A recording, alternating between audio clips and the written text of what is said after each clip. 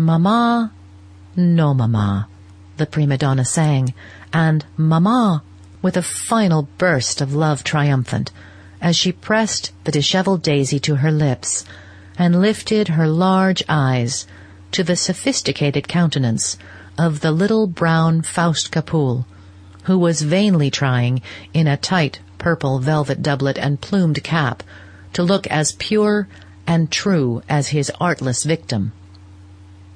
Newland Archer, leaning against the wall at the back of the club box, turned his eyes from the stage and scanned the opposite side of the house.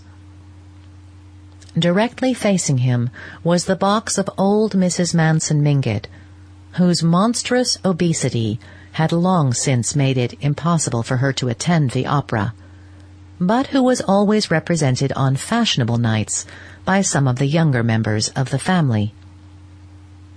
On this occasion, the front of the box was filled by her daughter-in-law, Mrs. Lovell Mingott, and her daughter, Mrs. Welland. And slightly withdrawn behind these brocaded matrons sat a young girl in white, with eyes ecstatically fixed on the stage lovers.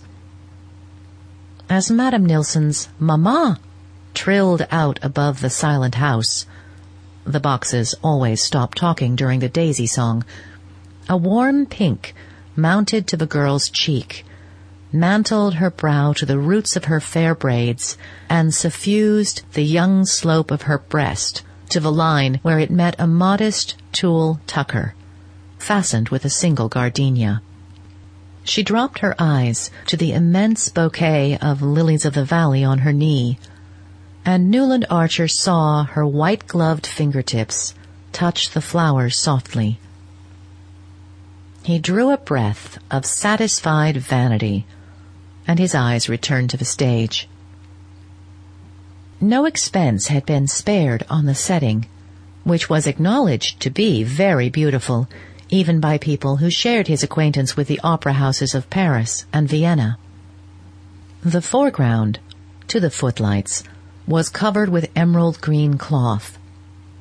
In the middle distance, symmetrical mounds of woolly green moss, bounded by croquet hoops, formed the base of shrubs, shaped like orange trees, but studded with large pink and red roses.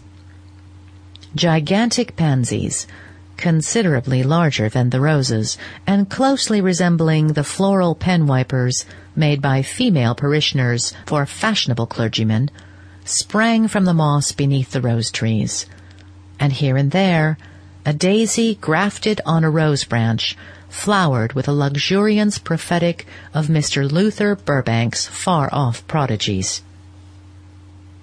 In the center of this enchanted garden, Madame Nilsson, in white cashmere slashed with pale blue satin, a reticule dangling from a blue girdle, and large yellow braids carefully disposed on each side of her muslin chemisette, listened with downcast eyes to Monsieur Capoul's impassioned wooing, and affected a guileless incomprehension of his designs whenever, by word or glance, he persuasively indicated the ground-floor window of the neat brick villa projecting obliquely from the right wing. "The darling," thought Newland Archer, his glance flitting back to the young girl with the lilies of the valley. "She doesn't even guess what it's all about." And he contemplated her absorbed young face with a thrill of possessorship in which pride in his own masculine initiation was mingled with a tender reverence for her abysmal purity.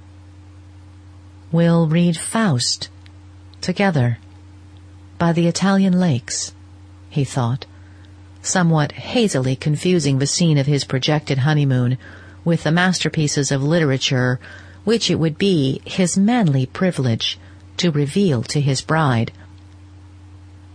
It was only that afternoon that May Welland had let him guess that she cared, New York's consecrated phrase of maiden avowal, and already his imagination, leaping ahead of the engagement ring, the betrothal kiss, and the march from Lohengrin, pictured her at his side in some scene of old European witchery.